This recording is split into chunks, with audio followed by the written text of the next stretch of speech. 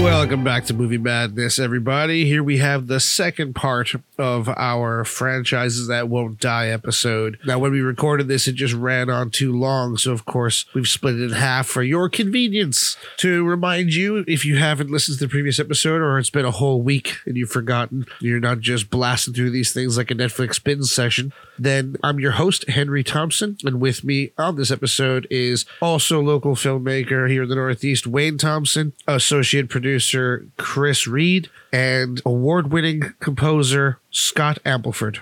We're discussing franchises. When we began, we went through a few. We talked about Terminator. We talked about, Lethal Weapons and a lot of sci-fi and a lot of action. And then time ticked away, and now this is us continuing that epic journey into what franchises have lasted too long in the episode That Won't Die.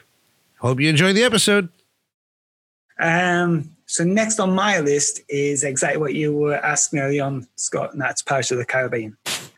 So I'm curious here, Wayne, at what point do you think the Pirates movie should have stopped? Sorry, Wayne. So that was Hank. That was Hank. For me, I really enjoyed the first one. Now, I can't remember which order they come in. I don't know if it was two I didn't like, but I can't remember what was the third or the fourth one, which I thought was okay. The third one is the one with where the pirates all come together, and you've got like the Chinese pirates and the sort of Iranian pirates and like the pirate lords. And then the fourth one is the mermaid one. Yeah, and also the easy way to tell them is Jack Sparrow gets killed at the end of the second one and then gets brought back to life in the third. I definitely think the second one is the weakest of the trilogy. The trilogy, yes. But you need the events of 2 to get to 3. I agree. Which I think for its time, 3 was the most expensive movie ever made. Really? Yeah, all of them have been the most expensive. The last one is still the most expensive movie ever made, I'm sure. Good grief. Pirates of the Caribbean on Stranger Tides is still listed as the highest, most expensive movie ever made at $379 million before marketing. Yeah. Wow. Are they still talking about doing a fifth one? Well, they're doing 2. Oh, they are doing 2 more, yeah. See, again, this is a franchise. There are already 5 of them. Oh, there is 5, is there? Yeah, because there's Go on. Curse of the Black Pearl, Dead Man's Chest, At World's End, on Stranger Tides, and then in the UK, the 5th one was Salazar's Revenge, and in the US, it was the much better fucking name, Dead Men Tell No Tales. Yeah, that's right. But it's a really tricky franchise to talk about. I love the first 3 in the series. Again, mainly scoring reasons. Klaus Badelt did the first one, but with themes by Hans Zimmer, who then went and did 2 and 3. I think maybe the score for Pirates of the Caribbean 3 was probably the best score of the decade. I know that's big words, but it's the only one I own. I at one point had an illegal download of the Pirates 1 score. I know. We'll edit that out. It's fine. We'll edit that out. Here's an interesting factoid for you guys about the Pirates score. So the whole movie was, or at least this is what I've read, the whole movie was scored and finished by Alan Silvestri, who scored The Predator and Back to the Future, blah, blah, blah. Yep. And at some point, he had a bit of a falling out with Jerry Bruckheimer and walked from the project, taking his music with him. And so they went straight to Hans Zimmer to do the score 2 weeks before the movie was coming out. Wow. Fuck. That's insane. And so Hans Zimmer, who I believe was working on The Last Samurai at the time, had to tell them that he didn't have the time, but he sort of gave them one night where he sat down and hashed out the sort of the main themes and things like that, which he then passed over to Klaus Badelt, who scored the first movie in 2 weeks. And here's the thing. Normally, because if you listen to the score for the first movie, a lot of it is fake orchestra because they just didn't have the time. A lot of it is like software sample instruments and stuff. But normally when you have a movie with a soundtrack release, the soundtrack album normally comes out 2 weeks before the movie does. And they were in such a rush to get the soundtrack album out as soon as possible that it is not mixed and mastered properly. So if you have, I don't know if they sort of redid it later, but if you have an early version of the soundtrack album to Pirates of the Caribbean, Curse of the Black Pearl, it clips. The album is too loud. It clips and distorts because they just had to chuck it out there. And as such, the main theme, which is known as He's a Pirate, just is coincidentally called He's a Pirate. They came up with 8 or 10 generic piratey track names, and then when they finished mixing and mastering the tracks, they just slapped them together onto the album in an order that sounded all right. And so by pure coincidence, the ba-ba-bum bum ba-da-dum-bum became He's a Pirate. But yeah, you know, film music history is littered with examples like that, but fucking hell, that's a big job. Yeah, that's probably one of the most iconic scores of the last 20 years. Everyone knows that piece of music. It's quite incredible. Which is something we're going to hit on in the music one, I think, about iconic tunes and things like that. Which well, I'm definitely wanting to be around for that. Oh, you'll be around for that one. That's rather my forte. Specifically honed in for you, that one, I believe. Yeah, I will say before we continue, when it comes to Pirates of the Caribbean, I was going to say something as well. Yeah. I am cool with pretty much all of them. They're mostly enjoyable, even the ones that aren't that good. But the first one for me is a classic movie. I loved it. I fell in love with it way more than I expected to. You know, I did as well. I lived in Florida as a kid growing up. I went on the Pirates of the Caribbean ride must be 7 million times because everyone that visits would always have to go to the park. Were you one of these who thought, how can you make this into a film? Yeah, and then I loved what they did with it. And then the second movie, it is probably the weakest of the trilogy, the original trilogy, but the fucking CG work is one of the few times I'll say CG was made that movie on what they did with the effects on Bill Nighy. And Bill Nighy was phenomenal. You know, what they did with Davy Jones was just so fucking good. And I think stands up really well because it was all performance captured as opposed to pure CG. Was something, you know, we've... Go on. No, go on. I'm interrupting you. No. All I was going to say was, but my biggest problem with the franchise, I've got 2 problems. Number one is the fact that they are huge ripoffs of The Secret of Monkey Island. And they're just. If you pay attention to the first 2 Secret of Monkey Island games, the plot of the full trilogy rips off almost the entirety of entire sections of the games.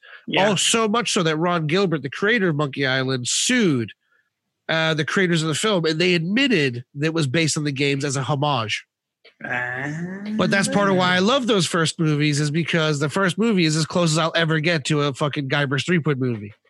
The second issue I have, and this is where it comes into effect for the franchise thing, is they're not making 2 more movies back to back, like 2 more Jack Sparrow movies. They're making 2 new spin-off movies because of the whole Amber Heard, Johnny Depp thing. Yes. They haven't guaranteed Jack Sparrow coming back for either of them. But the first movie... They cast Zac Efron in the role at one point, haven't they? Yeah, they might be recasting him, and they might be doing a new pirate. We don't know yet. That's up for debate, but that's the official canon next movie. But they're also at the same time doing a spin-off, which is Lady Pirates of the Caribbean, head by Margot Robbie. It does not surprise me. And they're doing a full female crew, full female movie about them in the same world. I hope they do a better job than what they did with Ocean's 8 or Ocean's 11. Well, that was awful. This is the thing. I hate it when studios do this because it feels, you know, I'm all for representation. So am I, but when they do it like this, it's and wrong. All that, you know. Well, it's not just a case of when they do it like this, it's wrong. It's they kind of they decide to do this and then they don't make a good movie. That's what I mean. That's what I mean. It's as if to force it, isn't it? And then people blame it on the fact that it's a bunch of women as opposed to it was a shitty movie. Yeah, it just makes for divisive conversation because you make a bad movie, so you've got potentially half people saying, well, it's bad because it was all women. And then you've got people trying to defend it, actively trying to defend a bad movie because they're trying not to appear sexist. And it's like, this shouldn't be the conversation we're having. Exactly. If you decided just to make a good, I'm all for sort of gender swapping roles to provide for more representation in movies, because I do think there's a representation problem in Hollywood, but that's not the way to do it, guys. I mean, come the fuck on. Ghostbusters. It's Ghostbusters. Perfect example. Exactly, Chris. In what way? Sorry, hang on. What way? What do you mean? Well, Ghostbusters, they remade it with a female cast. Yeah. And when it got absolutely panned and slated, they said, a lot of people get on and said, it's because it's a female cast. It's not just because it's a terrible film. Yeah, it was against the original. They were trying to reboot the original, and it didn't work the way they did it. Exactly. It was just woefully made. And all you end up doing is insulting your audience because you say, well, you didn't like it because you're sexist. And it's I didn't like it because it's Paul not Feig a good actually movie. did come out and say that. He said some men are not ready to watch a movie with all women. And I'm like, no, dude, I'm not ready to watch a shit movie that was fucking terrible and ruined the franchise. I'm not unwilling to watch a movie that's all women. I'm unwilling to watch a shit movie that's all anyone. Exactly. Yeah. It's like I talk to my wife quite because we're big fans of the Expendables. Yes, I know not everybody likes Expendables, but we like a bit of fluff. Now, one of the things I've always said is it would be interesting to see a female-led version of that, because there was a lot of, you've got Cynthia Rothrock from the 80s who could all come back and make make a version of that. Oh, so like Sigourney Weaver, Linda Hamilton, like all the big sort of... Yeah, exactly. Yeah. Exactly. So, how can anybody say I'm being racist when I'm actually rooting for someone like that? But it's whether they do it good or not is the thing. Yeah, exactly. There's just no need for more divisive Hollywood. Exactly. There's just we don't need it. We have a perfectly fine job being sort of arrogant, racist, sexist dickholes on our own. Thank you very much. It's true. It is true. Just quickly. Sorry, Wayne. No, go on. No, I was just going to say, jumping back to what Hank was saying about the CG in the Pirates movie. Mm-hmm. I know I've talked a lot about beautiful practical effects in today's episode, but I can name thousands of movies with CG that is wonderful and groundbreaking and that I think works stunningly. Mm-hmm. And still holds up. One of the first movies where we talked about visual effects was Jurassic Park, which is a movie with CG in it that still holds up today, nearly 30 years later. Exactly. So I just want to put it out there. I am not, at all. I might be slightly biased towards practical just because I love practical. You're talking about special effects artists, are you? I love the aesthetics of practical shit. Yeah. But I have no qualms with CGI when it's done properly. When done properly, I think the problem with CGI is lazy CGI. It needs to be mixed with practical a lot of the time. Is the problem? Well, not even that. I think CGI can do everything that practical effects can do, as well and sometimes better. The problem is, in order to have it accomplish that, you need to put the same effort and the same care that you would put into practical effects in order to make CG look as good. Yeah. You can't. I think the problem with CG right now is that it has become a slapdash solution. Fix it in post attitude. Exactly, because you're not physically building anything, because you're not having to shoot something and composite together later. You can do things a lot quicker. There are still people who are spending thousands of hours of their lives as model makers just in a computer space. Yeah. But it's the idea that once you have that model, you can put a digital camera anywhere within it and do a lot more, a lot quicker, saving space and saving money. I think that's the idea. And so you end up with movies like the Thing of 2011, where if that had been CGI right from the beginning, it probably would have been pretty damn good because they would have had the time and the money put into being able to make it look that good. But it was the idea that someone went, nah, last minute, let's slap that shit together. We can fix it. That is the attitude that people need to get out of with CGI. Yeah. You know, you look at like fucking like Dawn of Justice, not Dawn of Justice. What was it? The Justice League movie. Justice League movie, where they've computer reconstructed Henry Cavill's upper lip because he was contractually obliged to keep his mustache from the movie they were shooting. Mission Impossible. Yeah. Yeah, that's right. Mission Impossible 5, something like that. 5 or 6. Yeah. So, and you look at that and you go, right, I would have rather you delayed the movie until he was finished, could shave his mustache, or like here's the thing that I don't understand. Fucking logic, right? How is it easier to CGI Henry Cavill's face to get rid of a mustache than it is to apply a prosthetic mustache in the other movie? How the fuck is that easier? Exactly.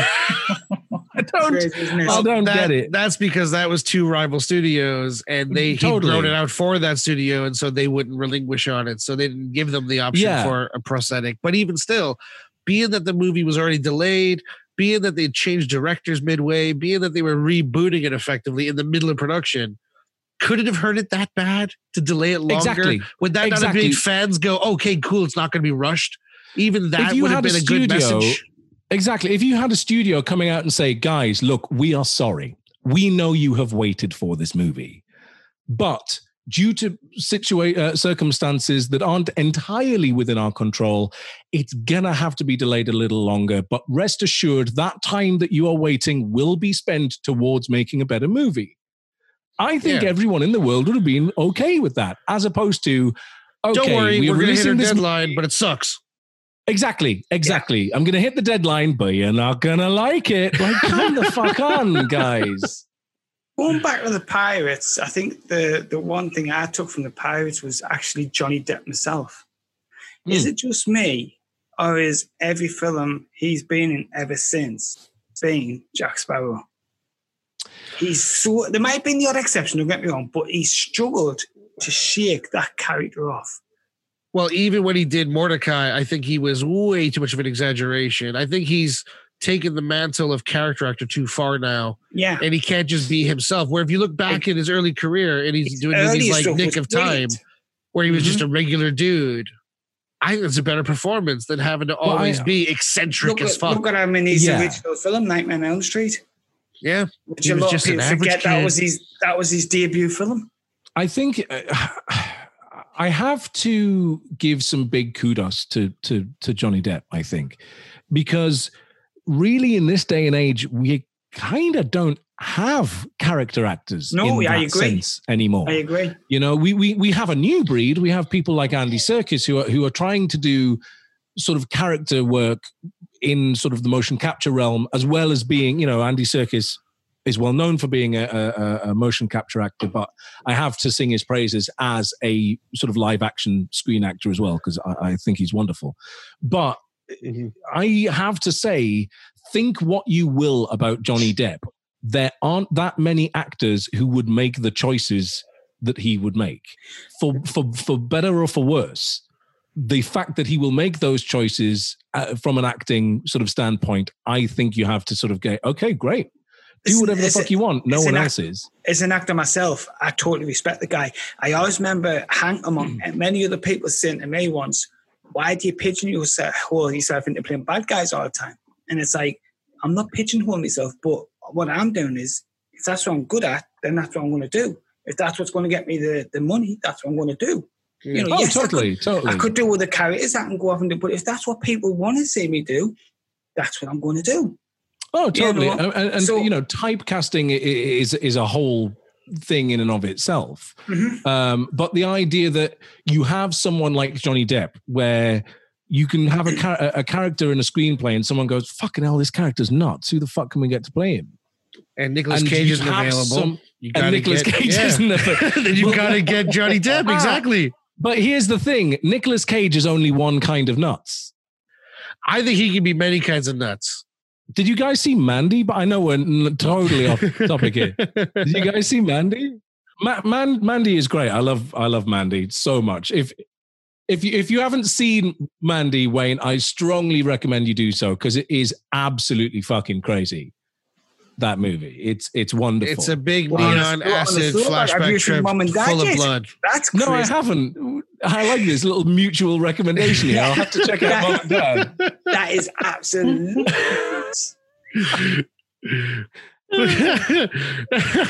Oh, blimey. Look, man, all I know is about anything, we can all agree that his next movie is going to be the greatest, shittest movie ever, Wally's Wonderland. Have you heard about that? What was it? Say that again. Sorry. Wally's Wonderland. Wally's Wonderland? No, what the fuck right, is this? Okay, hear this, guys. Hey, can I just say, though, this is supposed to be about franchises. Well, I think Nicolas Cage is a franchise to himself, in fairness. It's kind of like when you go... Have you seen Nick Cage 26? You not seen that one? No, Nicolas Cage is in a whole episode to himself. He should have an whole episode to himself. But it's like when you say, oh, there's snakes on a plane. You go, that sounds stupid. Then they go, Sam Jackson's in it. You go, oh, I'll fucking watch that. That's what they've done with Wally's Wonderland. It's a theme park, like a Five Nights at Freddy's thing, where all the animatronics come to life at night and try to kill any humans. And the only human there is a janitor played by Nicolas Cage who has to save himself and kill them all. And I'm just like, it's Nicolas Cage. I'm in. So I've heard Westworld meets Night at the Museum. Yes. Right. So basically, I have heard of this movie. I didn't realize that Nick Cage was attached to it, but they've been trying to get a Five Nights at Freddy movie off the ground for like years now. Well, this isn't officially a Five Nights at Freddy's movie. It's just a similar concept. Oh no, totally. Yeah, but there are like a smattering of movies that have come out or are coming out that are clearly like rejected Five Nights at Freddy's scripts, or something was because there was one, I haven't seen it yet. There was the Banana Splits. That's basically meant to be Five Nights at Freddy's too. Yeah, obviously. Yeah, total ripoff. Just throw a little 80s nostalgia in there and then call it original. Well, yeah, exactly. And I'm sure there's another one that I'm forgetting. There was a short on Hulu called The Hug, which is a sort of similar sort of vein. But these are all like, they've been trying to get this Five Nights at Freddy's movies off the ground for ages. And the guy apparently as recently as like last month, what's his name? Scott the guy Crawford. That runs Blumhouse. Oh, not the guy that created Five Nights. Jason Blum. Yeah. He, I think on Twitter, like last month said, yeah, we are still making this movie. This movie is still happening. But I think that Hollywood is currently littered with thousands of movies that are in the same vein in the wake of the production nightmare juggernaut that Five Nights has been. Yeah. But are there anyone here that isn't familiar with the game? Chris, Wayne, do you know the game? Which Five Nights at Freddy's? Never played it, but heard of it. I'll put my hand on my heart. I would never have heard of it had I not had from my kids. Right. Sure. Yeah. That's the only reason I know it. Okay. I do think it's got legs. I do think it's got franchise potential. It's got more than what Slenderman did. No, you see, the thing is, I think Slenderman as an idea has a fuck ton of potential, but the idea is everyone pussied out when they went to make the movie. It's what they do with it. Because if you look at the trailer for Slenderman, there's like half of the trailer isn't in the movie, where clearly, and you can, when you watch that movie, it feels like you're watching half a movie. You can tell that so much shit has been cut out, and so much. I feel it's going to be one of those things where in maybe 10 years' time, there's going to be like a Slenderman director's cut will come out. Yeah. And it'll probably be actually pretty good. And we'll go, what the fuck didn't you give us this 10 years ago? You know, Slenderman is very similar to Candyman in the sense that it's one of those really, when you root it down, it's a simple idea that it just depends on how you tell that story to make it interesting. Totally. But and Slenderman could easily be, because he's an urban myth character, he could easily be, Candyman in the Mirror 3 times. And that could just spawn off whatever fucking story you want. You can continue it forever. Yeah, totally. And Slenderman could have been the same, but they didn't realize that when they took the game and made it into a fucking movie. Yeah. And I think you look at, like, this is one I'm really hoping that no one ever decides to franchise, because as a standalone perfect movie, I think it's brilliant. It Follows is one of those things where it's such a simple horror concept, right? It's something, it's got rules, and you are told the rules right at the beginning of the movie. You know exactly what this thing's about. And then throughout the rest of the movie, we as the audience get it. We can understand when moments are scary. We can understand when moments aren't, because we know the rules. It's such a simple premise. Slender Man is exactly that.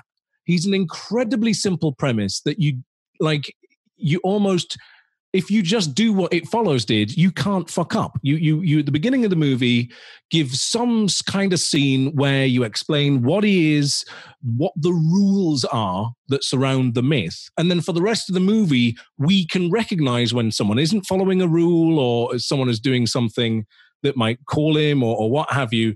And instead, we got, an hour and a half? I don't even think it's an hour and a half movie. It's not long. But we got this really short movie where they keep dropping new bits of exposition throughout the movie, and you can't keep track of any of them. So you never really understand where Slender Man is coming from, what you might do to draw his attention to you, and stuff like that. And so you just don't care, because whatever you do, you're fucked in this world. There's no rules. We do not understand the premise. And if you don't understand the premise the moment the movie starts, you are fucked as a movie. Which is where the Max Payne adaptation fucked up. Just to say real quick before Wayne talks, It Follows, there is a sequel in development, which is meant to flip it to where Jay or another protagonist is going to try to go down the chain to find the origin of the quote-unquote it. This is what Wikipedia tells me anyway. I was going to say there's nothing on IMDb yet, mine, so I wouldn't take that. That's why I said development, not production or anything. Well, I mean, that's the thing, because when did was that 2014? Yeah, exactly. So that's 6 years ago, and it was a very small movie. You know, we in this chat here are all horror fans, so we, are aware of it. But for the vast majority of people out there, the vast movie-going audience, it is not a viable franchise because no one knows what the fuck it is. So I can just hope against hope that that is the reason it will never get a sequel that will probably be terrible. Let's cross your fingers on that. So Wayne, go on. No, just a quick question. How the hell did we go from Pirates of the Caribbean to Slender Man? Well, how do we go? I'm still actually trying to get my head around that at the minute. How do we go from an hour-long topic to a two-parter episode? How do we do that? Shit just got away from us on this one, man. This had no structure. Well, let's get back. You're talking about this being a two-parter, but I'm now racking my brains because we've talked about so many other things. I'm now struggling to think of movie franchises. There's still some more to come. There's I've got at least 4. Right. So next on the list is Men in Black. Yes. Okay. Men in Black 1. Yeah. Men in Black 2. Yeah. Men in Black 3. I actually thought was really good. I thought what they did with him getting younger and everything was just phenomenal. Josh Brolin is stunning in that. Yeah, he's phenomenal. But then all of a sudden, so is what's his name? Let's redo it and bring in 2 new actors and just Jermaine kill Clemens. the whole Sorry. thing. Has anybody seen the international one? So it's dreadful. I fairly recently did like a rewatch of the full franchise, including international. Yeah. So that was my first viewing of international. Oh, totally.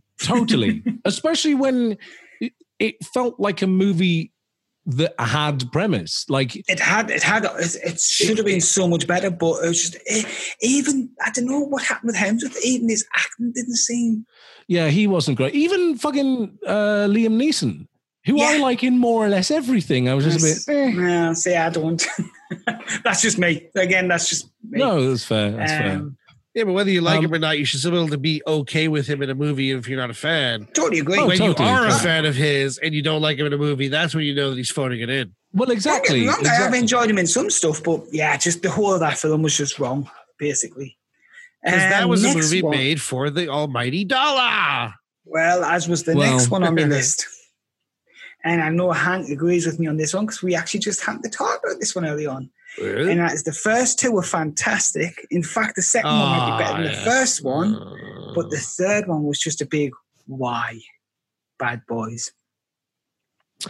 I do not care about any of them. I saw the first one.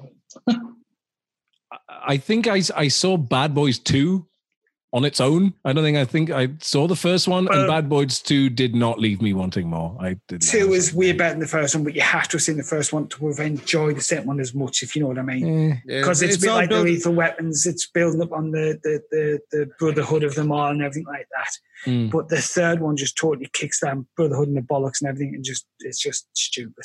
Well, the thing is, the third one has been surprisingly successful, like unbelievably successful. And they've immediately started work on a fourth one because of how successful the third one was.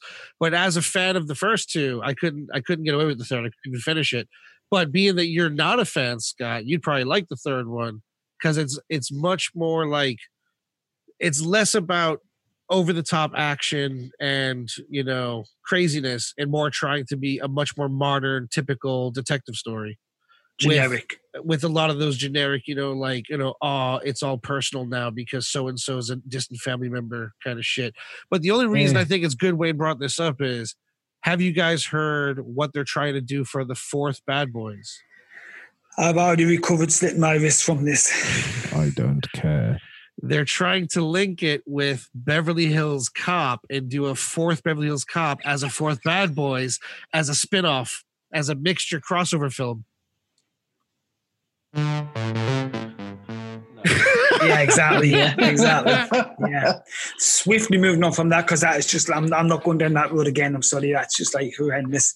The next one I've got on my list, I still cannot work out how we got 4 movies to this day. The first one was okay at best. I mean, at best. Underworld. I don't think I've seen any of those, You mean the remake of Nemesis? Well, yeah. The second one was all right. With the Vampires versus Werewolves. It was terrible. With the wolves. The second one was the prequel? Was it not the third one was the prequel? Don't they all have wolves? I don't know. Which one was Rise of the Lycans? The one with the kind of the prequel story of it all? That's not the third one or the fourth one. I can't remember. I don't know. That one was okay. I thought it was a standalone movie. I was never sold with the first one, but it was okay. Because I'm a horror fan, it was okay. But the rest was just terrible. Leading on to the next one. Why do I do this to myself? Resident Evil. Oh, yeah. No, I totally agree with that one. I liked bits of the first one. I didn't even like the whole first movie, but I liked it enough. The first one kind of gave us the game, didn't it? A little bit. A tiny bit. But then just 20 minutes was just like... So as Hank knows, I'm not a gamer, so I've never played any of the. I've barely played any games. You can name more or less any video game, and I won't have played it. It is not my entertainment medium of choice. Give it time. I'm working on it, ladies and gentlemen. I'm not a huge gamer, but he's had me play 1 or 2 since. So, but it's one of those things where pretty much there are some game franchises out there where my only experience of them is the movie. Yeah, Resident Evil is one of them. I've never played a Doom game. No, neither have I. I will tell you real quick. The Resident Evil franchise, as far as game to movie conversion goes, they threw everything about the game out the window. They changed the characters. They changed everything. They brought some of the game characters in pretty much randomly throughout the series of the 6 or 7, whatever fucking movies they produced. But let's forget about that. Let's forget about the origins of it. Just as movies themselves as a franchise, what the fuck have they done with the Resident Evil franchise? Each movie is like a completely different kind of movie, but tied together just by having her in it. And that's it. That's literally the only connected tissue. But again, I feel like sort of looping back to what I was saying a couple of hours ago about... You're not wrong. It's so weird. We don't normally have a problem with going so off topic, but this conversation, for some reason, we've just been spiraling down so many fucking rabbit holes. It's gone way off topic. Don't get me wrong. I've enjoyed it, and I'm hoping it's enjoyable for people to listen to. But what the fuck? The irony being things that go on too long. Yeah, it's good. It went from franchises that won't die to the episode that won't die. It does, doesn't it? It so ties in. Scott, you were saying? Yeah, sort of looping back to what I was saying about sort of horror movies in the 80s, I think the Resident Evil franchise suffers from the same sort of humor, the comedy elements coming, they get goofier as they go forward. I can't remember which movie it is, which one of them there is, but there's a movie where they're all hiding in a supermarket or something, and then some monster thing comes and tries to kill them, and they manage to fight it off, and then the guy is like, yeah, fuck you bitch, and tries to call, and it's but is it deliberately being funny, or is it just terribly made movies? It's trying, Hank. It is. You think it's trying to be funny? Fucking hell. That's because good. it's kind of like in the sort of late 80s and early 90s weird movie attitude of, let's put a black person in this movie. Oh, why would you like to put a black person in this movie? Oh, you didn't mention he was black. Oh, well, that totally sums it up then. Yeah, the typical shit-talking black guy who's a token dude. Yeah, right. Exactly. Token black guy who talks smack about the monsters, but only when the monsters are already in retreat. He was hired because they saw a Chris Tucker movie. I get you. Yeah. No, exactly. Someone maybe saw The Fifth Element at one point. Someone maybe saw Rush Hour at one point. Let's just do that then. That one. We've got the guy from quote-unquote The Hood who is going to sass. That's what we need. We need some sass. We don't need any sass. We need black sass. And it's very tiresome in movies. Subsequently, another huge problem with the all-female led reboot of Ghostbusters was that instead of being an actual character, Leslie Jones was effectively just black sass.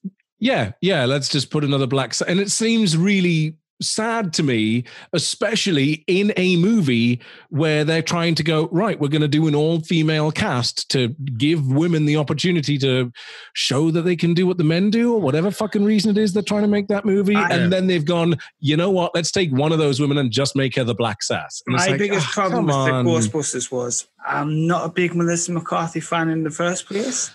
However, she was the best one out the whole lot.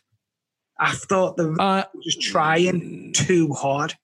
I'm a Kate McKinnon fan in terms of the cast. I think Kate McKinnon knocks it out of the park. I just thought they were trying too hard to be funny. They were just, instead of being natural, you could see they were trying for the jokes. But in fairness, that's down to how bad the script must have been. No, I agree. The plot is so poor. The writing, it goes back to what we said early on. It goes back to the story was so poor. It's made them do that. Well, it's not even just the story though. It's the dialogue. It's the actual things that they are saying to each other. When I say story, I sorry, as a writer, I mean the script kind of thing. Right. The dialogue is not just the actions. The actual plot, at the end of the day, the original Ghostbusters movies have goofy plots. That's kind of the point. But the idea is those movies are so funny because of their cast. It's probably one of, if not the best ensemble comedy cast of all time. Yeah, because you've got these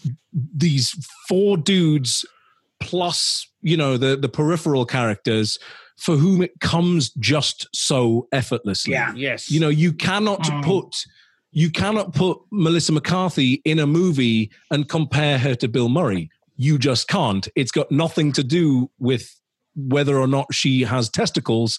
It's the fact that he's Bill Murray. She's a totally different kind of actor for one. Yeah, exactly. And it's not just Bill Murray. It's Harold Ramis. It's fucking Dan Aykroyd. You've got fucking Ernie Hudson. But it's also the same. That's not the name I was thinking of. What's his name? Rick Moranis. Yeah. It's even the same when it comes to Annie Potts. Did her role brilliant, but Hemsworth just phoned it in. Total phone. That was the thing. It's let's make the one bloke in this movie look like a total fucking idiot. But that was like the deliberate subversion, wasn't it? It was they have the hot but dumb secretary. Yeah. But he's a dude. It's like going back to because there are no new characters. You just have to recycle the same characters and gender swap. It's like going back to Terminator. It's all about subversion, but doing it smart. They didn't do it smart. They didn't do it smart. That's just it. No, they didn't. But it's just like we talked about earlier. There's nothing wrong with having an all-female cast. In fact, in some cases, it might be fucking amazing. But you don't make a movie and just go, right, everyone's going to be a chick. It's that simple. Everyone's going to be a dude. Everyone's going to be white. Everyone's going to be black. Everyone's going to be whatever. That's a terrible way to start making a project of creative endeavors. Well, one of my favorite films of all time, and I'm willing to bet that it's probably one of everyone in this chat, quite frankly, is John Carpenter's The Thing. Mm-hmm. But the fact that there isn't a single female in that whole movie is never, ever mentioned because it bears no relevance. No, it doesn't. Yeah. There's not a single woman in that whole movie. But it's one of the best not only horror movies, probably in my opinion, one of the best movies ever made. It's definitely up there. And the fact that there isn't a vagina in it has nothing to do with its quality. No, exactly. It it's the story, it's the script, it's everything about it. Plus, if they had put just a single female in there for the sake of quote unquote diversity's sake, how much of the plot would then be dictated toward making jokes about that? Well, exactly. And it's needless. It takes away from everything. But that's one of the things that you have to sort of look at the 2011 remake. We've talked about this movie a lot.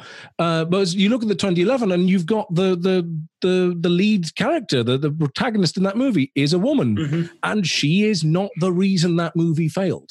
No. You know, it's the idea of putting a woman in there because that's what it needs isn't always great. You just find the best actor for the job, whether it's a man or a woman or whoever. Than the original Aliens. Yep. Sigourney Weaver is the lead female, the lead, she blew it out the park. The film blew it out the park.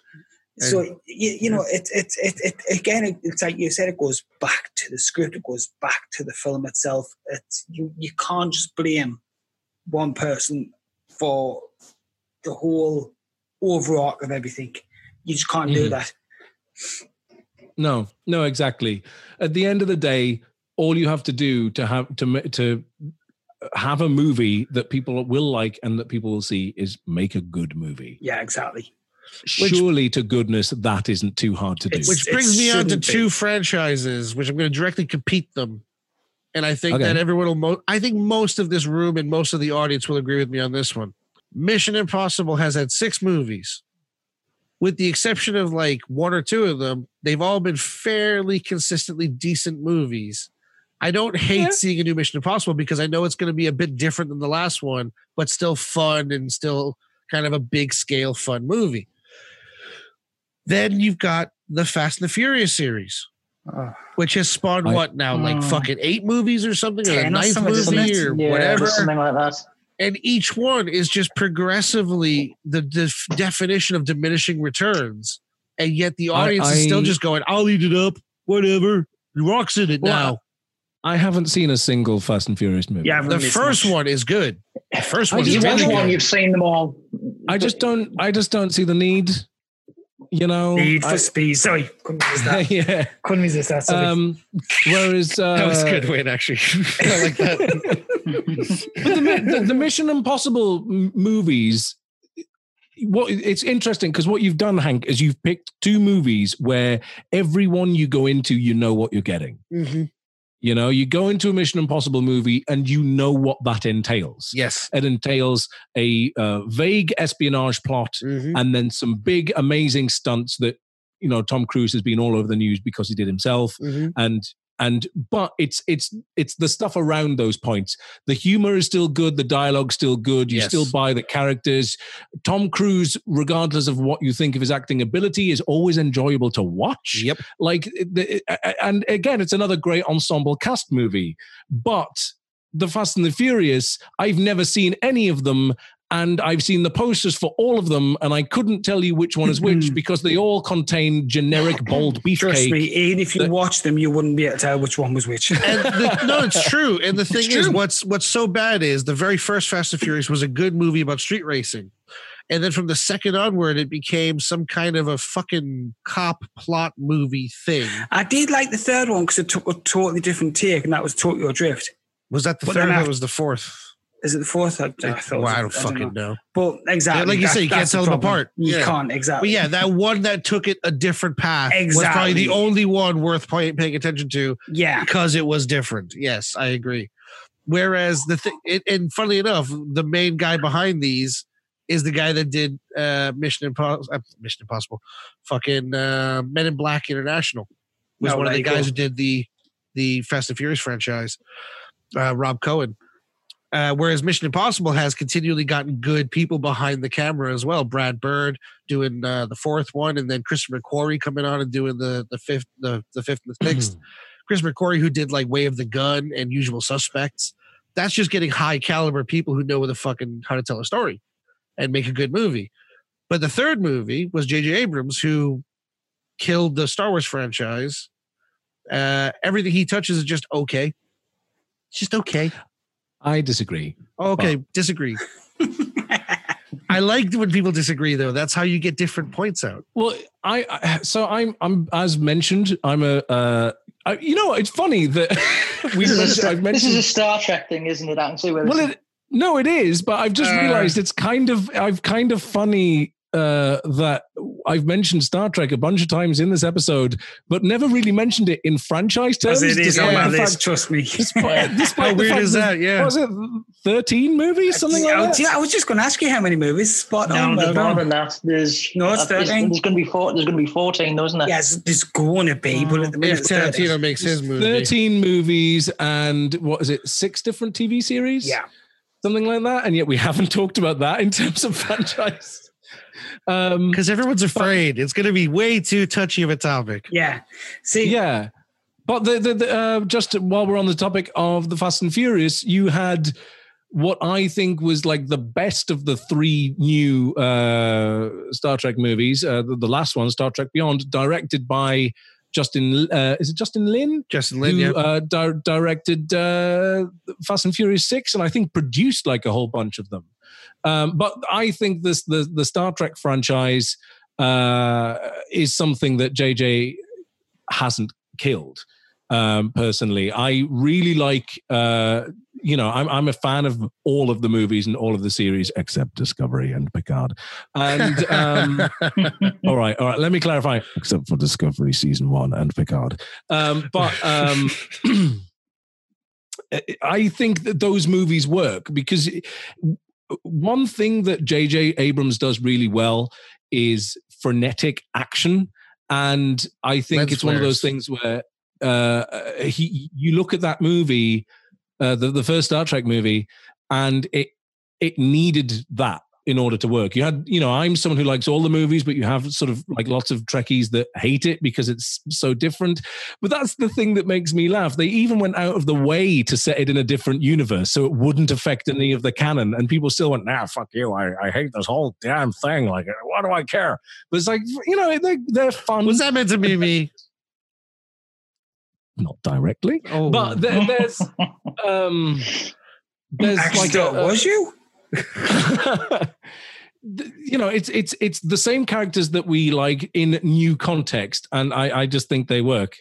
Because what else are you going to have? Fucking William Shatner rolling around on screen for half an hour. The thing is, he wouldn't get the reference. I nearly said you're pretty tricky with that accent, Hans, but he wouldn't get the reference. I know he wouldn't, sadly. No, I think you're right to an extent because I agree that Star Trek is a franchise that did it right. In the sense that it reboots itself quite consistently. You don't need to always have Captain Kirk. You don't always need to have Captain Picard. You can even have different. Doesn't have to be. I don't even see why it has to be the USS fucking Enterprise all the time. It's just a bunch of stories about people out in space. That's fine. That's cool. I thought that the first 2 movies, they were fine. They were okay. Just like I think all of his movies are okay. I don't think he makes bad movies. I just think he makes okay movies. What was Super 8 was the other one I was thinking of as well that I quite like. I thought Super 8 was very okay all the way through, and the ending was terrible. And then the little movie in the credits was so good it made up for the whole fucking movie. The little movie at the end was like what Stranger Things should be. You know what I mean? Yeah, I dig that. But yeah, he just makes okay movies in my eyes. That's debatable. I mean, he's a very, very popular, super successful person. So, everyone's got their opinions. Just like I think Paul Anderson is very okay at making movies, but he still made Event Horizon, which is amazing. So everyone's entitled to at least one great movie. Is one of my favorite movies of all time. It's fucking great. It's I'm surprised it came from him. It's definitely his best. Right, guys. Anyhow, listen, before we run off out of time with this one, I do know we've still got another big topic coming up. Let's just reel these last half dozen ones I've got off, and then we'll half dozen. Oh my God. Good God. Let's just talk about Halloween and go to bed. No, trust me. Next one, if anybody even wants to talk about it, then I'm just hanging my headphones up now because I will just kill you all. Because it's the worst franchise, just period. It actually, put this right, it makes me retract everything I said about Harry Potter. With this lead up, I cannot wait to hear what it is. What the fuck is this? Twilight. Oh no, fuck them. Oh well, at least Twilight's done now. At least they haven't they haven't done a new one. At least. So you think there is talks of a new one? With that news, I swiftly move on. Yeah, no, I'm gonna go with what Scott said and say fuck them all. Yes, exactly. I defend certain scenes and certain visuals within the first one, and that's about it. You might. I was going to say if you want to like support the music, that's fine. But no, other than that, no. Just hell burn every copy of it. Burn and bury every copy of it. Right. Just off topic. God. Can you believe I couldn't believe when I read this. There's 10 Children of the Corn movies. What is there? 10. I think I've only seen like 3 of them. Corn movies. I think I've only seen the first one. I knew there was 6 or 7. I knew there was 6 or 7 just because I know there was a certain actor in one of the later ones. But yeah, how? I don't know. What is the 10th one like? Children of the Corn 10. We're still cornholing. It was the remake, wasn't it? It was a remake. Yeah, they remade it. Fuck, I didn't even know that. What I'm going to come out for the next ones is because I know Chris wants to briefly talk higher on this. I'm going to leave that one just till last before we do Halloween.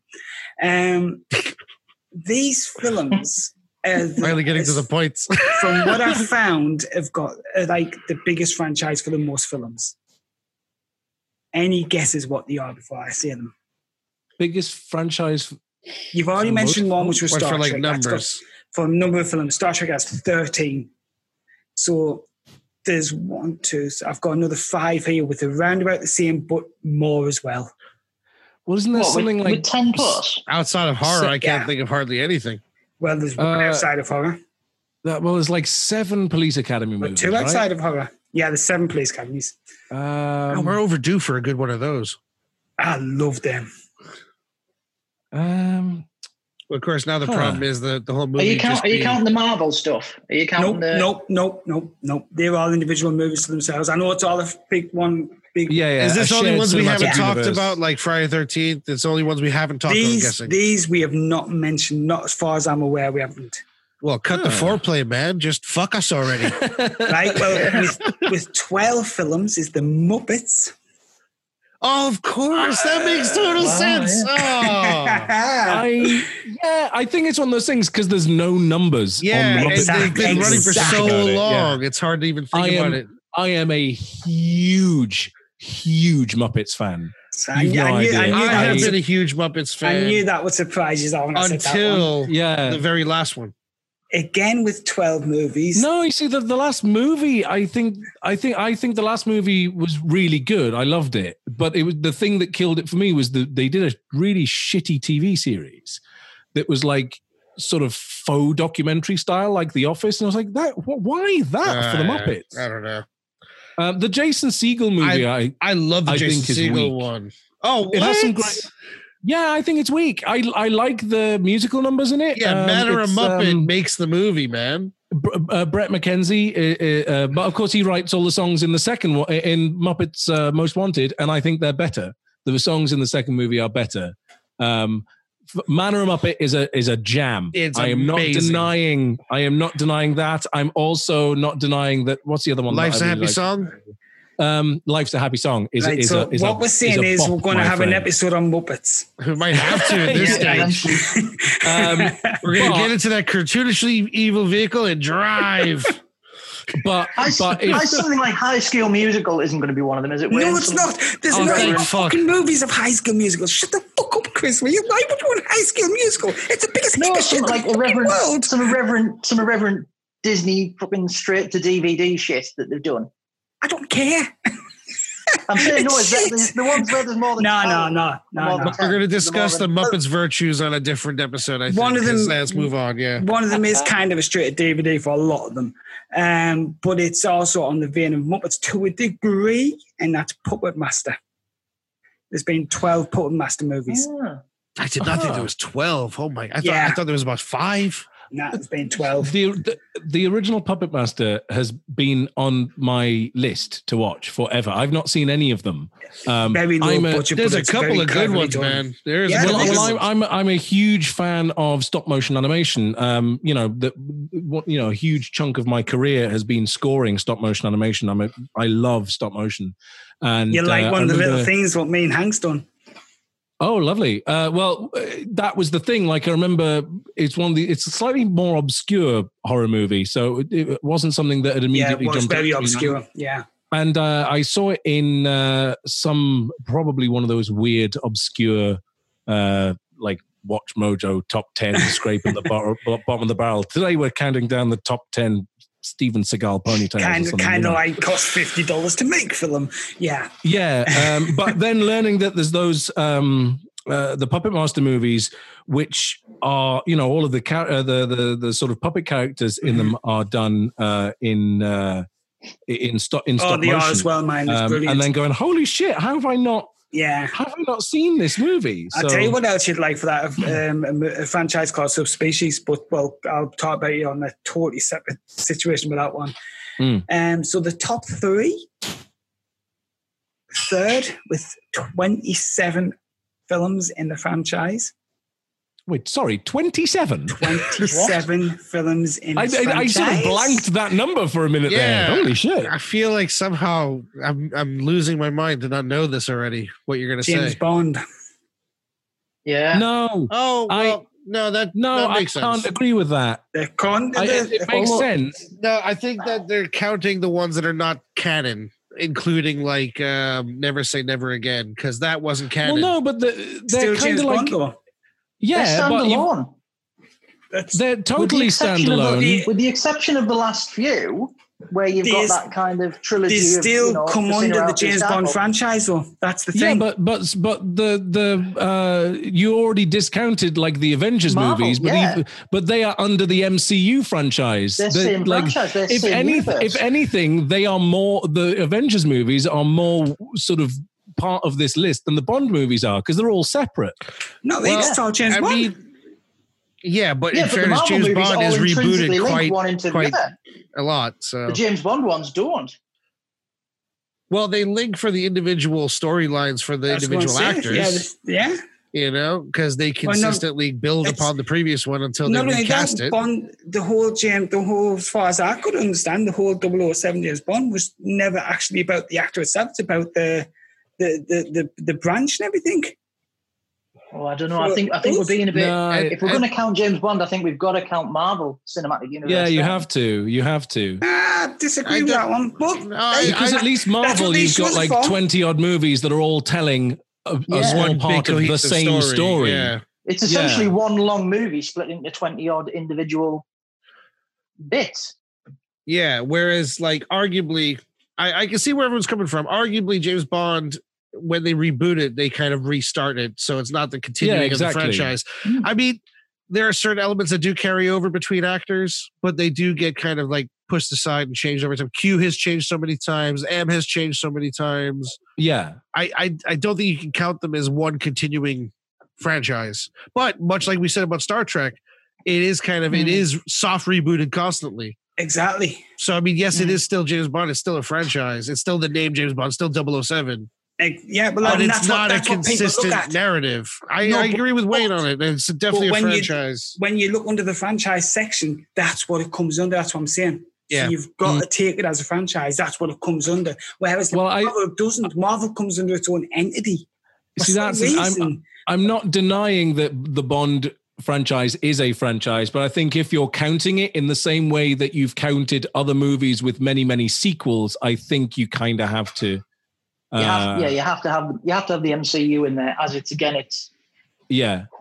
within that franchise. You're missing very the point. Interested to find out what these next two These next two franchises are. You're missing my point, though, Chris. What I'm saying is I agree with you, but what I'm saying is on the franchise sections, you'll find the MCU comes under its own entity. That's what I'm trying to say to you. Oh, you're saying the Marvel thing has created its own. Yeah. It's beyond a franchise. It's something else. Exactly. So interesting. Isn't it just?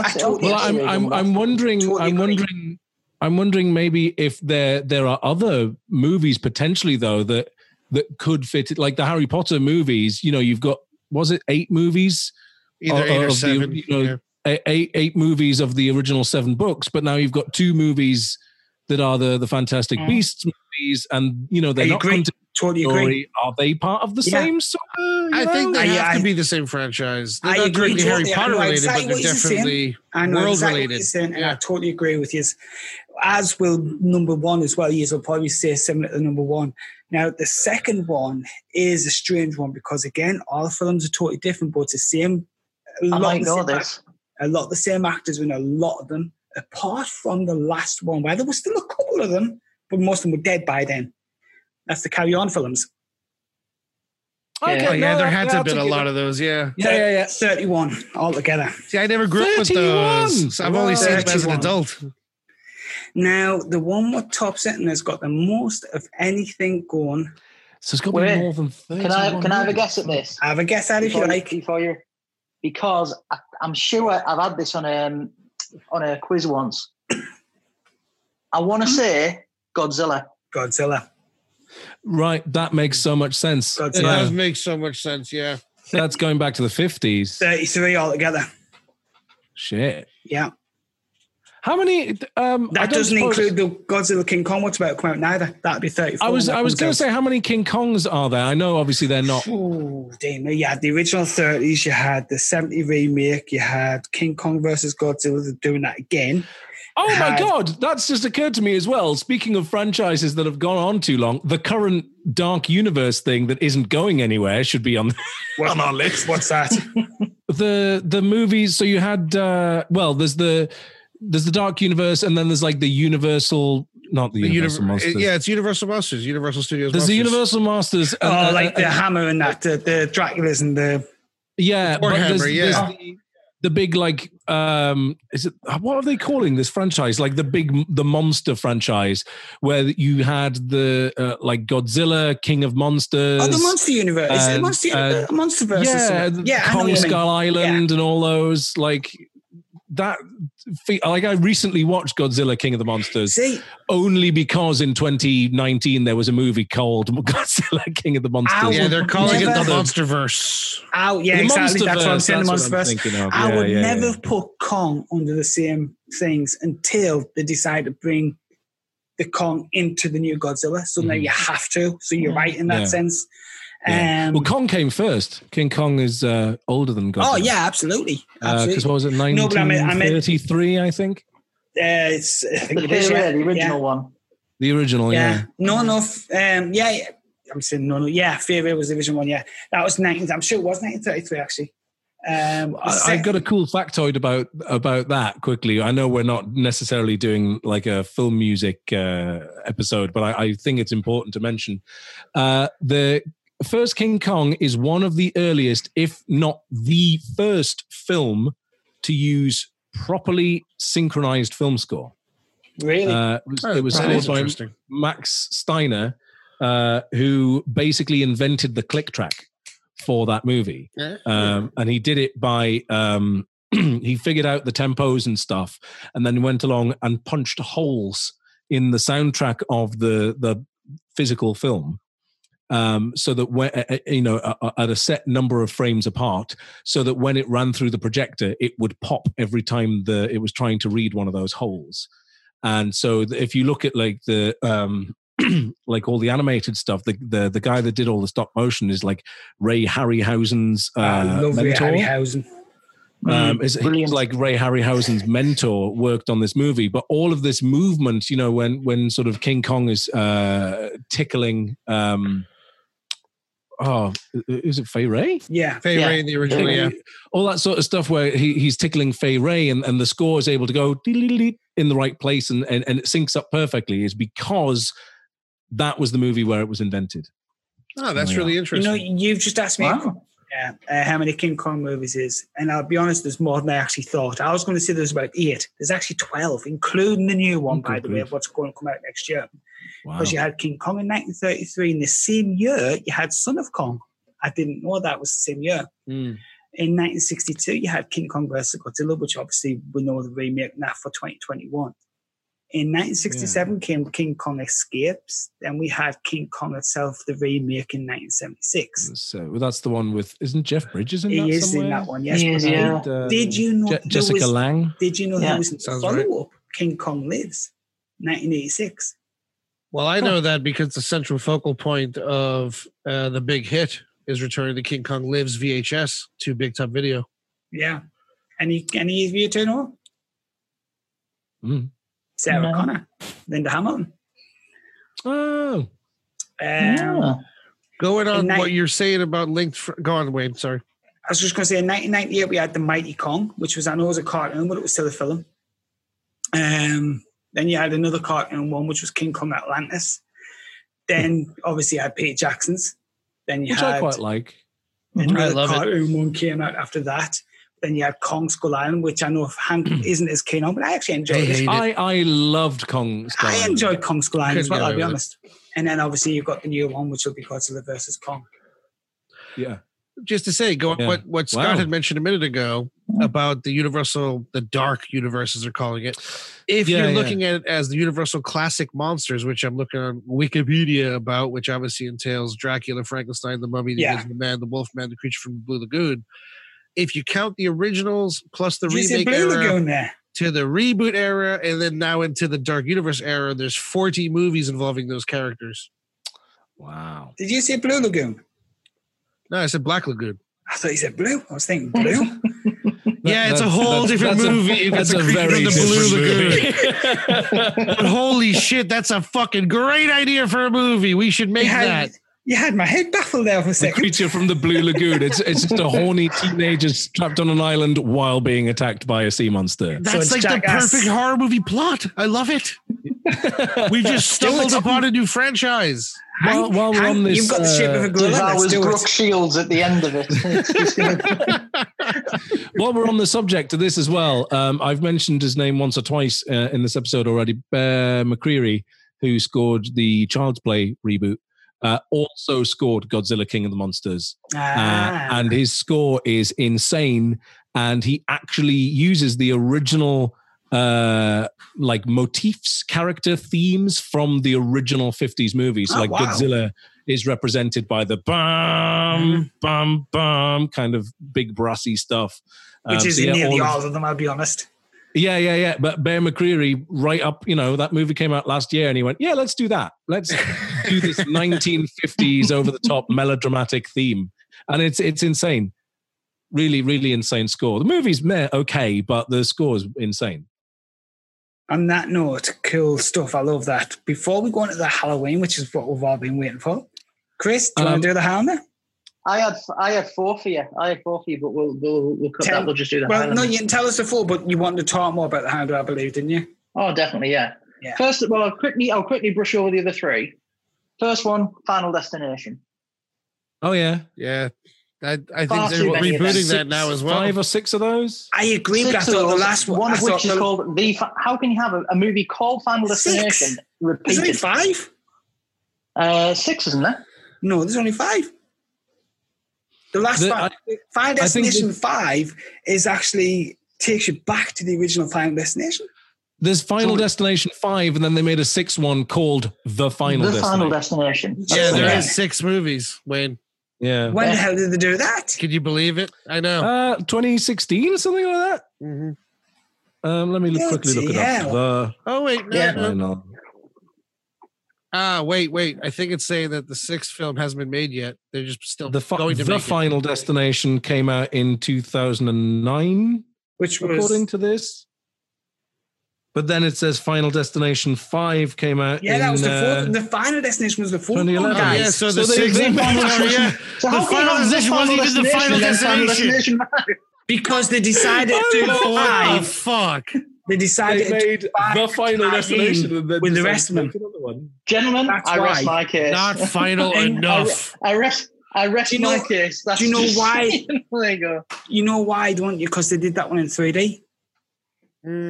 Wow.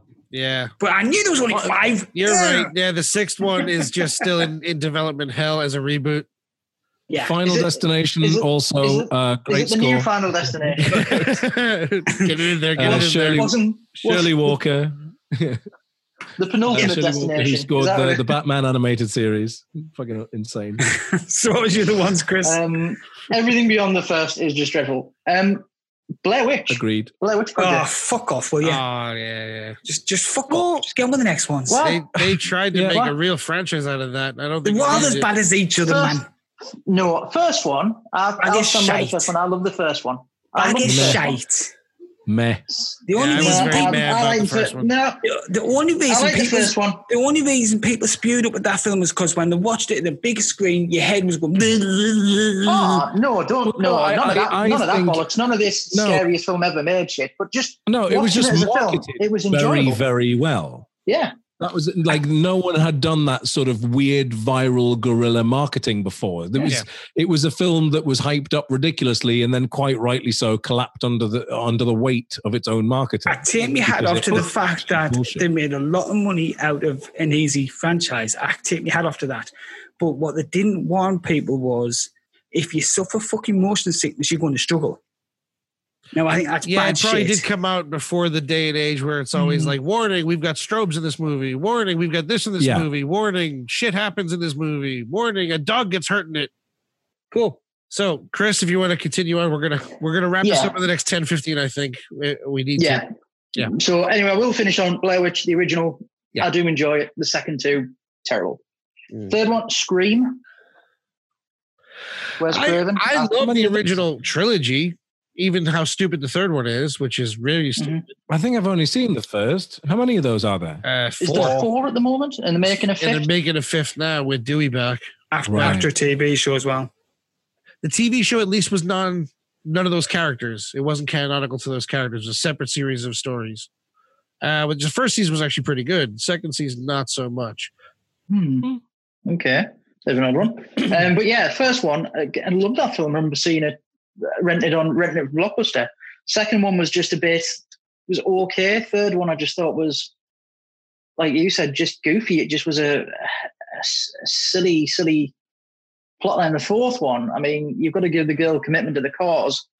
But it's just, with what she does at the end, obviously no spoilers, but again, it's just that one step too far. And I don't really see how the fifth one is going to make that any better, how it's going to add anything new. Well, that's the thing, is they haven't added anything new since the second one. The third one was not Kevin Williamson writing, it was Aaron Kruger. And I think he took it on a whole different way. He took it Arlington Road style. Let's make it a fucking conspiracy. Whereas the first two movies were all about Sidney Prescott and the direct relations to her. And, you could spawn out a franchise out of a horror slasher when you're focusing on the villain.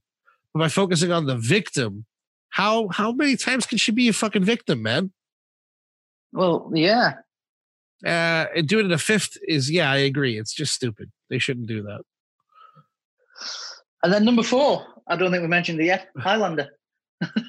Best sequel ever, Highlander 2. I've only ever seen the first one. Again, I saw the first one the same day I saw The Terminator for the first time. Well, that was a good day, damn.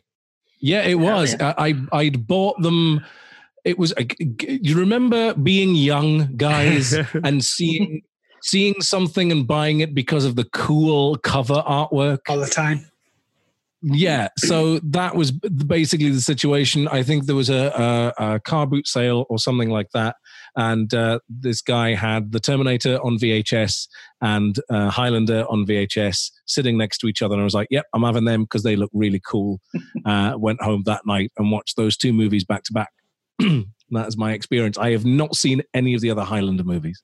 You aren't missing much. Yeah, I made a joke there, but you really are missing much. Highlander 2 is probably the most... There's Sean Connery in any more of them. Yeah, for no fucking reason. But if you watch the second movie, it's probably the most reviled sequel of all time. The director took his name off.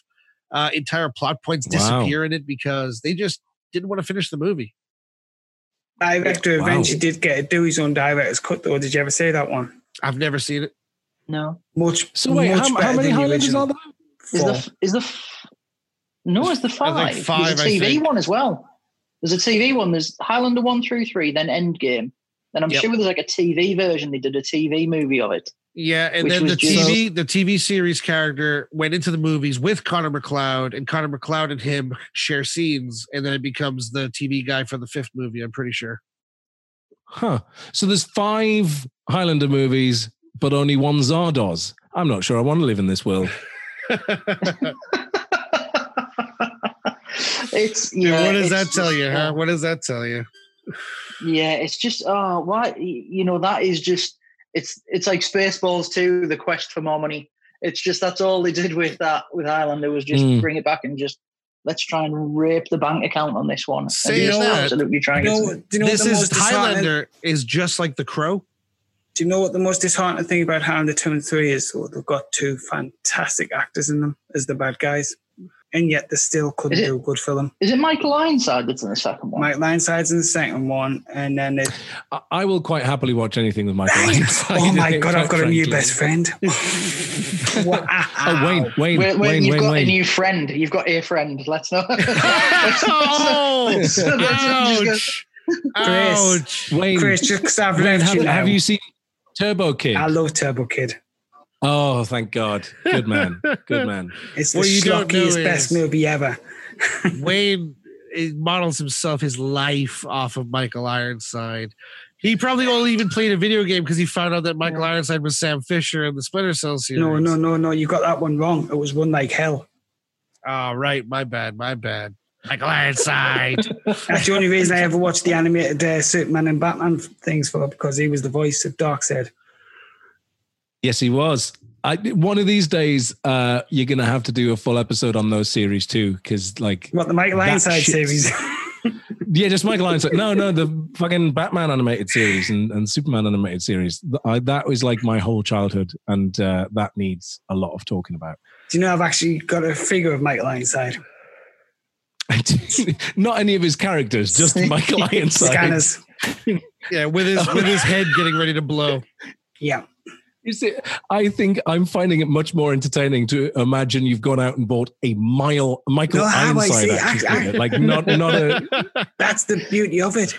My wife got me it. I think I'd have a Nick Cage one. If they had one just for Michael Ironside, just hanging out on a set, waving, I'm telling you now, have it.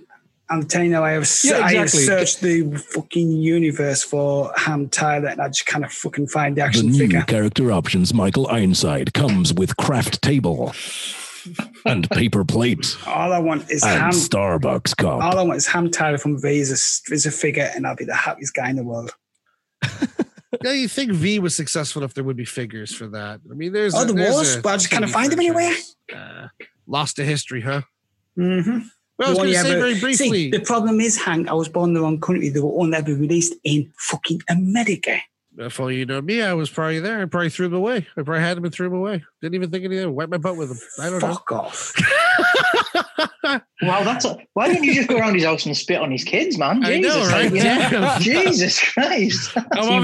No, this is still worse. He had a movie partner at one time. Ouch. Ouch indeed. Well, what do you think you've just done me?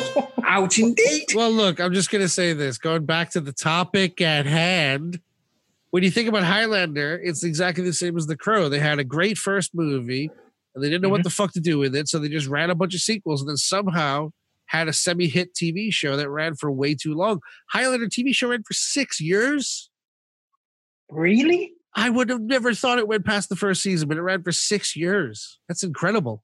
Well, it's like one of those things where you look at like the RoboCop franchise, and it's like the first RoboCop is another one of my favorite films of all time. I also really love the second one. Hank didn't know there was a TV series. Well, exactly. Yeah. Like not only the third movie, and you look at that third movie, it's like, how do you have another series after that? Yeah. Was the TV series the one with the blonde girl that was dead or something, and he kept seeing her in a computer or something? Something like that, yeah. Oh, probably. Yeah, I think so. I've only seen a couple of episodes of the TV series. but it's one of those things. How do you get RoboCop 3 and then go, you know what, this needs more RoboCop? Going back to Hand 2, did you hear what happened with Michael Ironside on that set? No. He actually got his jaw. There were two RoboCop TV series, different TV series. He got his jaw dislocated during one of the fights. Wow. And he basically just turned around and told them just to push it back in so he can get on with the show. Mm. Okay, that's pretty badass. Isn't that's pretty badass? That's one of those Viggo Mortensen breaking stories, isn't it? Exactly. Yeah. Oh, sorry, Viggo Mortensen. Really, really quickly before you do it, you want the badass Viggo Mortensen? Never mind breaking his foot. End of Fellowship of the Ring when the Urukai warrior chucks the knife at his face. Yeah, and carries it out the air with his sword. Yeah, that's genuine. Genuine, yeah. Nobody realized they'd give this guy a real knife instead of a prop one. And his swordsmanship was so he genuinely does it and he kept it in. I mean, look at Jackie Chan. That's a cool as fuck guy. Look at Jackie Chan in Police Story. He got knocked over for real and just kept on running. You know, I mean, that's Jackie Chan, though. Like, you could fill an episode with just, here is another time Jackie Chan almost died. Honestly, he got knocked over, kept on running. By the time he finished the set, he walked back and he broke his foot. Then nobody knew why he kept on running. Yeah. I love Jackie Chan. Viggo Mortensen, just say real quick, because we have a composer in the room. Fantastic human being, obviously, great actor, and someone who's obviously a badass, but what a terrible fucking musician. I don't know if you ever listened to his albums. Man, it's just diabolical. I have not, but it's as much as I adore the Lord of the Rings movies, the bit with him singing at the end is always cringeworthy for me. He doesn't sing on his albums. What's he do? Talks. He talks about politics. He does interpretive dance and has someone set up a microphone. Check this shit out. He gets Buckethead to play backing guitar with, and then he sits and goes like, America.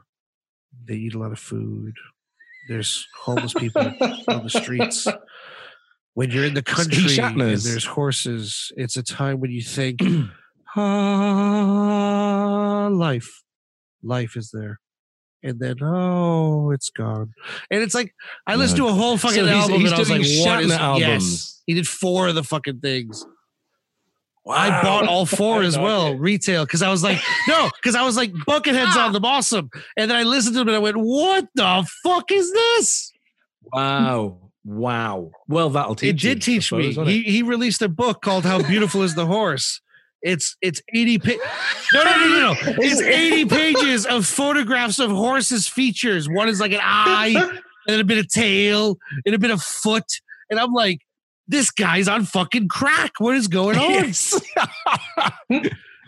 So anyway, we got to close this out with a franchise that has went very up and down, started strong, got weak, and then had what is pretty unequivocally a well-received reboot that somehow is now becoming a trilogy. Halloween. There's a franchise that definitely overstayed its welcome, but then rebooted itself. Yes. Yeah. No one may speak while he's playing Halloween. I'll just keep going then.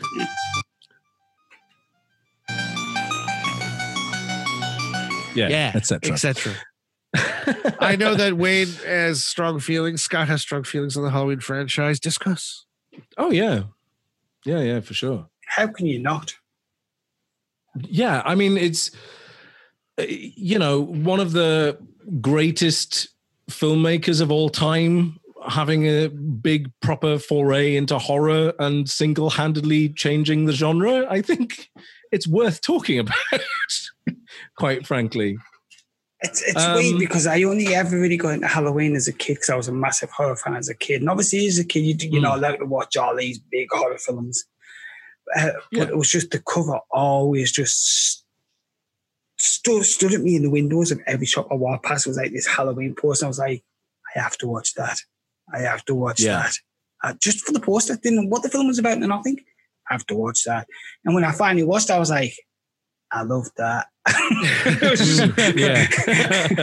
There was only one thing missing, Michael Ironside. Oh, you throw him in there. there was a Michael in there, and that was good for enough. all I knew, that could have been Michael Ironside behind the mask, because at that age I didn't fucking know, did I? Wow. Now I know. Well, there's always a cutoff point for these things where you go, they went too far. Like I didn't even know there was so many Children of the Corn. I didn't know there was so many Halloweens until the reboot came out, and they said those other ones don't exist. I said, how many don't exist? They're like 8 million. Holy shit! I didn't even know. And, they fucking killed her and everything in one of them. Wait, what point did it get its strongest and weakest for you guys? I'll start with Wayne. What was the strongest? What was the weakest? The strongest was the original. Well, after the original. Yeah, you got to skip the original because that's the best. Since then, best and worst. Best to worst. Right, okay, best to worst. You've got to think Halloween 2 was the best of the next bunch because it literally followed on from the first one. And I like that. After that, 4 and 5, definitely. After that, you're struggling, and not including the remake, because obviously the remake is good. I like the remake, but after that, you've got to think Rob Zombie one. No, fuck that. They're the worst of worst. No, they don't count. They don't even exist. Which remake? I don't even class them as movies. Yeah, sorry, not when the I say remake. I don't mean remake. I mean the reboot where they canceled the sequels. Oh, the 2018. Yeah, sorry, right, Yes. right. I almost forgot the Rob Zombie ones exist. I'm not even counting those. I apologize. I purposefully forget. That's why I stuttered. I was like, wait, what? What are you on about? I purposely forget they have even been remade because they're literally they don't even come above the swamp in the matter of best to worst.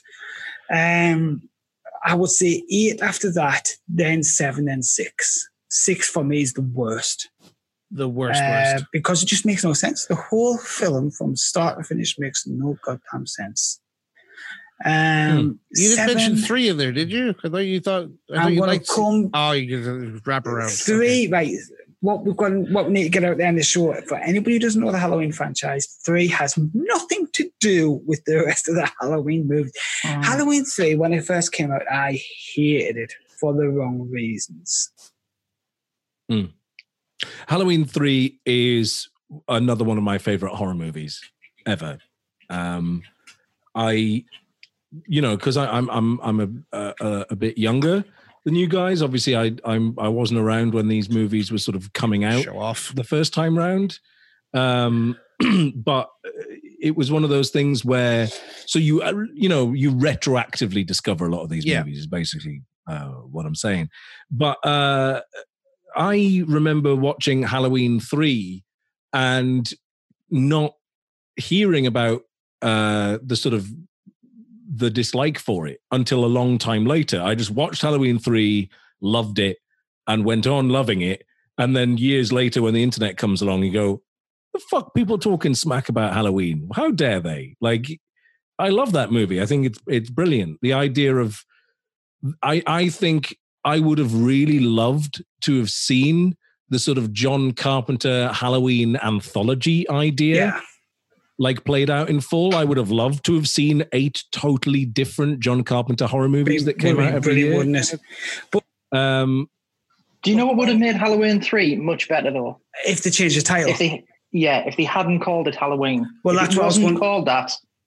Well, that's exactly what I was going to say. If they just took 3 out of the equation and left it as Halloween, Season of the Witch, you'd have gotten away with it.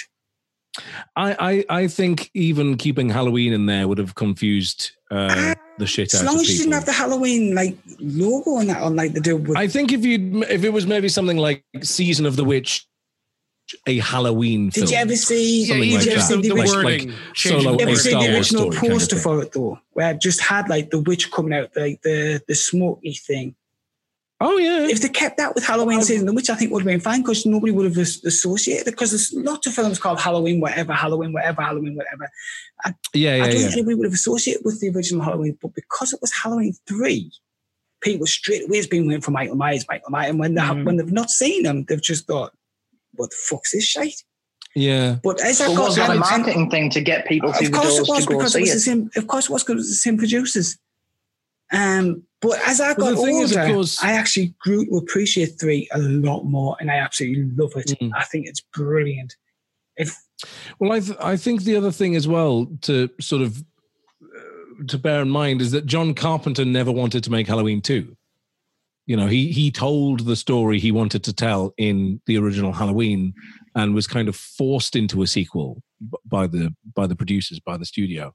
And so you had this movie that is like, it is a John Carpenter movie, you know, written, directed, and scored by Carpenter, but begrudgingly. Yeah. And then you have Halloween 3 comes along, and he, you know, decides, you know, I'm not having anything to do with it.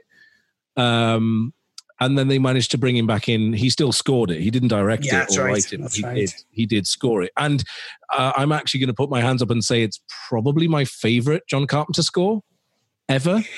Do you think it's because he didn't have as much on that he was able to concentrate more on the music? I don't know, because it's an interesting thought. Maybe because he wasn't directing, he wasn't quite inside the movie as much. Exactly. Yeah, interesting. Because there's a few that are kind of that ilk. I think that and Christine, I think, is probably my second favorite. And I think they're very similar tonally. I know obviously John Carpenter's all electronic stuff, so it's all kind of similar tonally. But the idea of, I think he really started playing more with sort of sequences and sort of the repeating. I mean, obviously everything he's done is sort of repeating. You've just got to look at Halloween, and all it is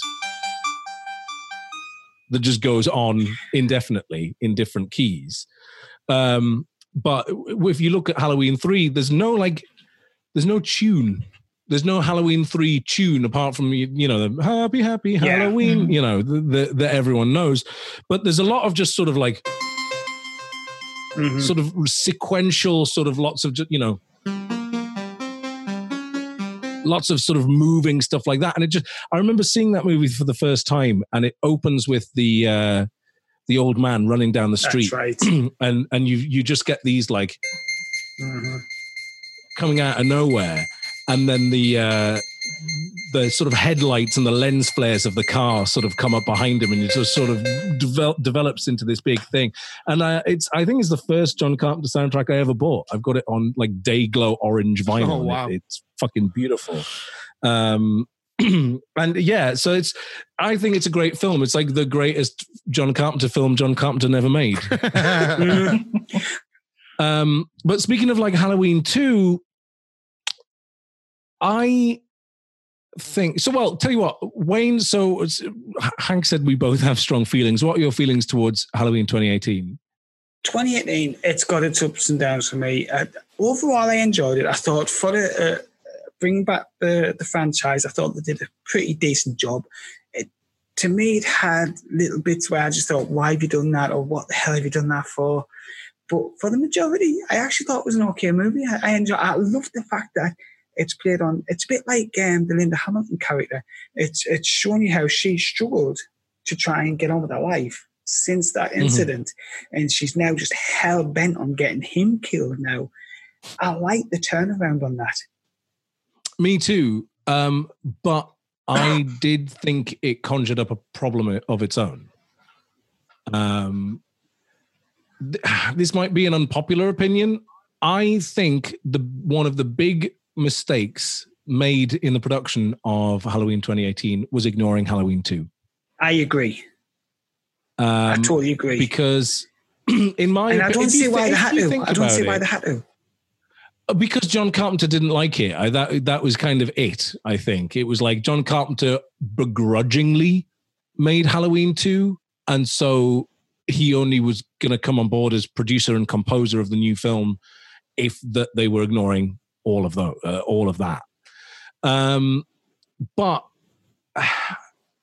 it's this whole idea that like you've got Michael Myers, who is to us as an audience this iconic, prolific serial murderer. But if you ignore everything but the first film, he's just a murderer. He hasn't killed that many people. Exactly. So in the context of the film, the sort of reverence and fear put around him is a myth. Yeah, it's not quite as justified. No, it's not. I totally agree. And then the other thing, say what you will about the idea of him being Laurie Strode's brother. That obviously they got rid of that idea. I think the problem with that is you have, on one hand, it's a good thing because you've taken Michael Myers back to a killing machine who is a pure killing machine. He's got no reason. He's got no motivation. He just kills. It's what he does. That concept is terrifying because, much like the Terminator, you can't reason with it. You can't talk to it. You can't trick it. It is always just going to do what it was put on this earth to do. But the problem is, plot-wise, within the story, he has no reason to go after Laurie Strode. No. So in the middle of the movie, you have this really uncomfortable, awkward scene where Dr. Not Loomis puts on the fucking Halloween, the Michael Myers mask and kills the cop to kidnap Michael and take him to Laurie Strode. Because otherwise, the way they've laid out the Haddonfield in the movie, and the way they've laid out where Laurie is, without him and without that bullshit, would never add up. The two would never have met. No, she would have been locked away in her compound on the outskirts of town. He would have found his way into town, murdered a few people, and they never would have bumped into each other. That was one of the bits what I was saying to you about, where I was just thinking, why have you done that? What the hell? Why? Just why? It's just. I feel like they should have pulled the trigger more and had it be that she struggled with this guy's actions for the last 30 years. And now she's going to become the hero in her own mind, and she orchestrates his escape for the purpose of killing him. Nothing else. The way it was going that's what I think would have been much more interesting. But also, you're saying, when you take away the sequels, he's not the prolific killer that we all know he is because we've seen the sequels. Well, no matter how much you tell people those sequels don't exist, we know they exist. So a movie got a movie. You know what I mean? Oh, totally. I get that. But it's one of those things where there will be people in this world who haven't seen the other ones. There will be people in this world who only have seen this one. And so it's just one of those things where they know that Michael Myers is an iconic figure and they now don't know why. Within the context of the movie, if Halloween 2018 is the only Halloween movie they've ever seen, in that movie, isn't there actually a line of dialogue where they say, isn't he her brother? No, that was just a thing some news reporter made up. Yeah. And then I think someone even says, wait, he only killed 5 people? And it's just like, if this is the only movie you've ever seen, you go, hang on, so why is Michael Myers scary again? Exactly. I don't exactly. I don't really understand. Yeah, I totally get it. So what I'm hearing is mixed bag to everybody.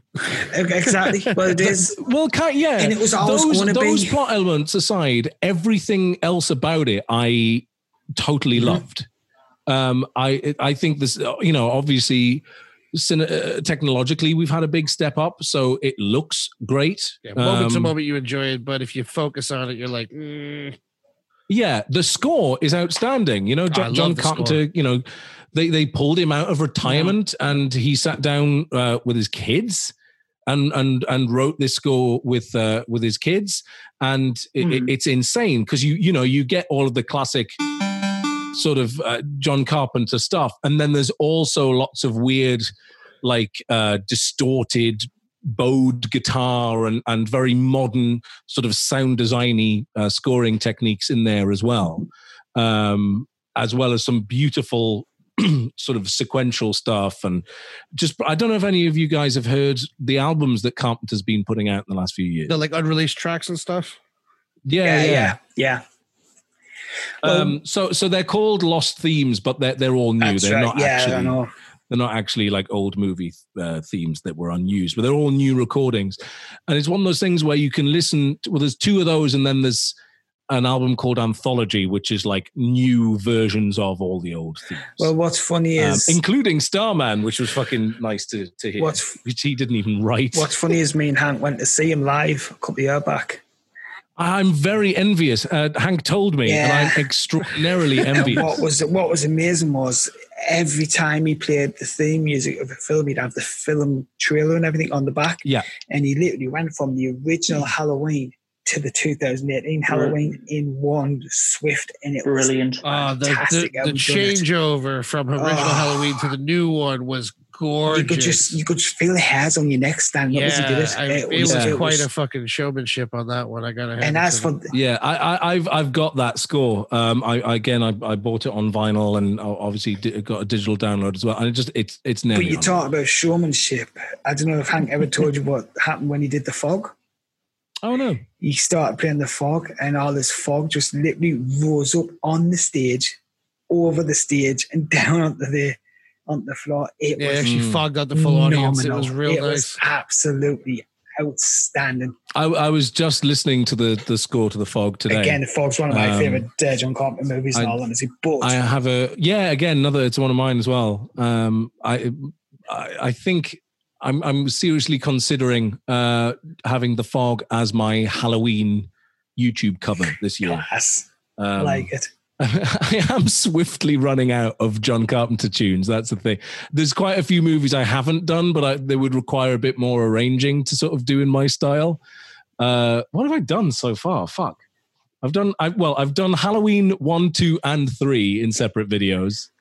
I've done The Thing, which isn't Carpenter, that's Ennio Morricone, who just passed away yesterday, actually. Holy shit. That's really sad. I've done... Fuck else have I done? Is that it? Is it just because I've done 3 Halloween movies? I think I've done a bunch. I don't even know. Well, for those who don't know, Scott, as well as being an original composer, like I mentioned at the beginning of the first part of this episode, does a lot of covers, and you should check out his YouTube channel. Yeah. By the time you hear this, it'll be last week. You should definitely check out his YouTube channel, which I'm sure he can name drop in a second. And we'll put the link on the episode. He does some phenomenal you just covers. Search my name, you'll find me. Check out the music. He's got some awesome music on there, definitely. Oh, thank you very much. Going back to the Halloween... I'm actually just having to jump on my channel now to see what the fuck I've covered. Going back to the Halloween movies, because I know the rest of you probably haven't seen the rest of the movies in the franchise by the sounds of it. Halloween 4 and 5 were made back-to-back. The Return of Michael Myers and The Revenge of Michael Myers. Is it Mustafa Akkad? Well, it was Malik Akkad, because I believe Mustafa died by then, or he was... No, you're right, sorry, it was Mustafa. Malik does the new ones. Malik's, I think it's his son who does the new ones. He produces the new ones. Mustafa did do them, because he did the original ones as well, you see. He's done all the original 5 or 6 or something. But what I liked about this was, you've got to think this was 10, 16 years after the first 2.